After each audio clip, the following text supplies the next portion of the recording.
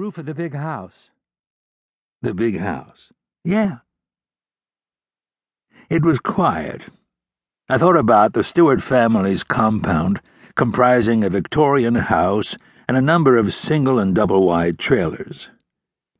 And what was he doing on the roof of the big house?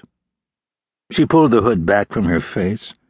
The heater from my truck was just beginning to bring the temperature inside the vehicle to pass the ice age. For the first time, I noticed she had enormous brown eyes and a lovely heart-shaped face. It was spoiled by dirty blonde hair, but she was pretty in a shop-worn way. She had learned that to captivate men, you must treat them with the utmost attention. I'd only been in the cab with Gina for 10 minutes, and I was already dizzy. Of course, that could have been from the less-than-legal fumes floating off the two. She looked at Dwayne, and so did I, figuring that the rest of the saga was his to tell. Dwayne Stewart had dropped out of school at the age of 14 with his parents' consent because he was, in an internal combustion sense, gifted. If you had any type of motor-driven vehicle produced before 1972, Dwayne could fix it. He and his Uncle Morris had a ramshackle mechanics shop that was on the road to the Junkyard, which was the family's other going concern. Thickly built, he had a few pimples scattered across his face that reminded me how young he still was, early 20s at best. His eyes hunted mine, but he ducked away and cleared his throat. "Yeah, we was cleaning out the chimney." I watched the blue and red lights from my truck that joined with the yellow ones from the EMT van behind us as they raced across the hillsides. "In February?" He looked at his new wife again and then back to me. "Yeah." I took a breath and leaned back in my seat. "Maybe we need to start at the beginning." The young man tipped his grease-stained cap back on his head. It read, Hemi. "The chimney of the big house gets stopped up in the winter after you burn it for a few months, so we dip a mop in kerosene and force it down the flue to clean it out." "Kerosene?" "Yeah."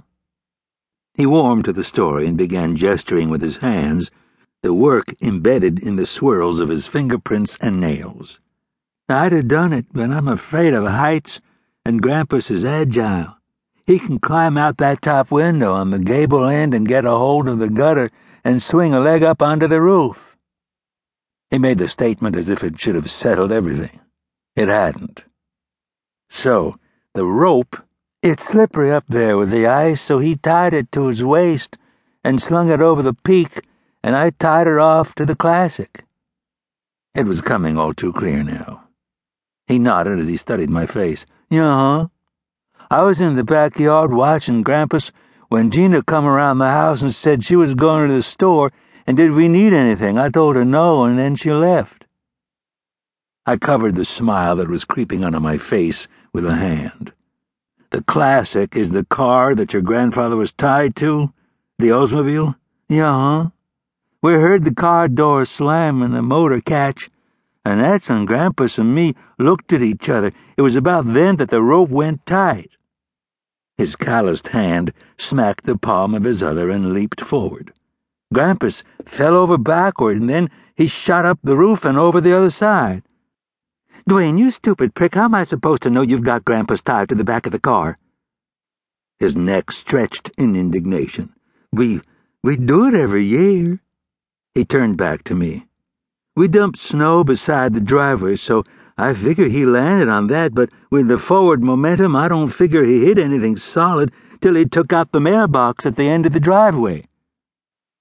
I went ahead and rested my head on the steering wheel anyway. Gina rejoined the conversation. "We always park the car facing forward so you can see both ways when you pull out." Then there was an accusation just to even the score. "People drive too fast on that road, Sheriff." Dwayne reached a hand out and played with the coiled cord that led to the mic clipped to my dash and then gestured toward his partner in crime.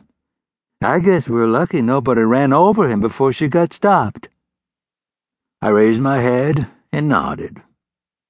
A local sculptor had made the first 911 call when the junk man had slid by him. Mike Thomas said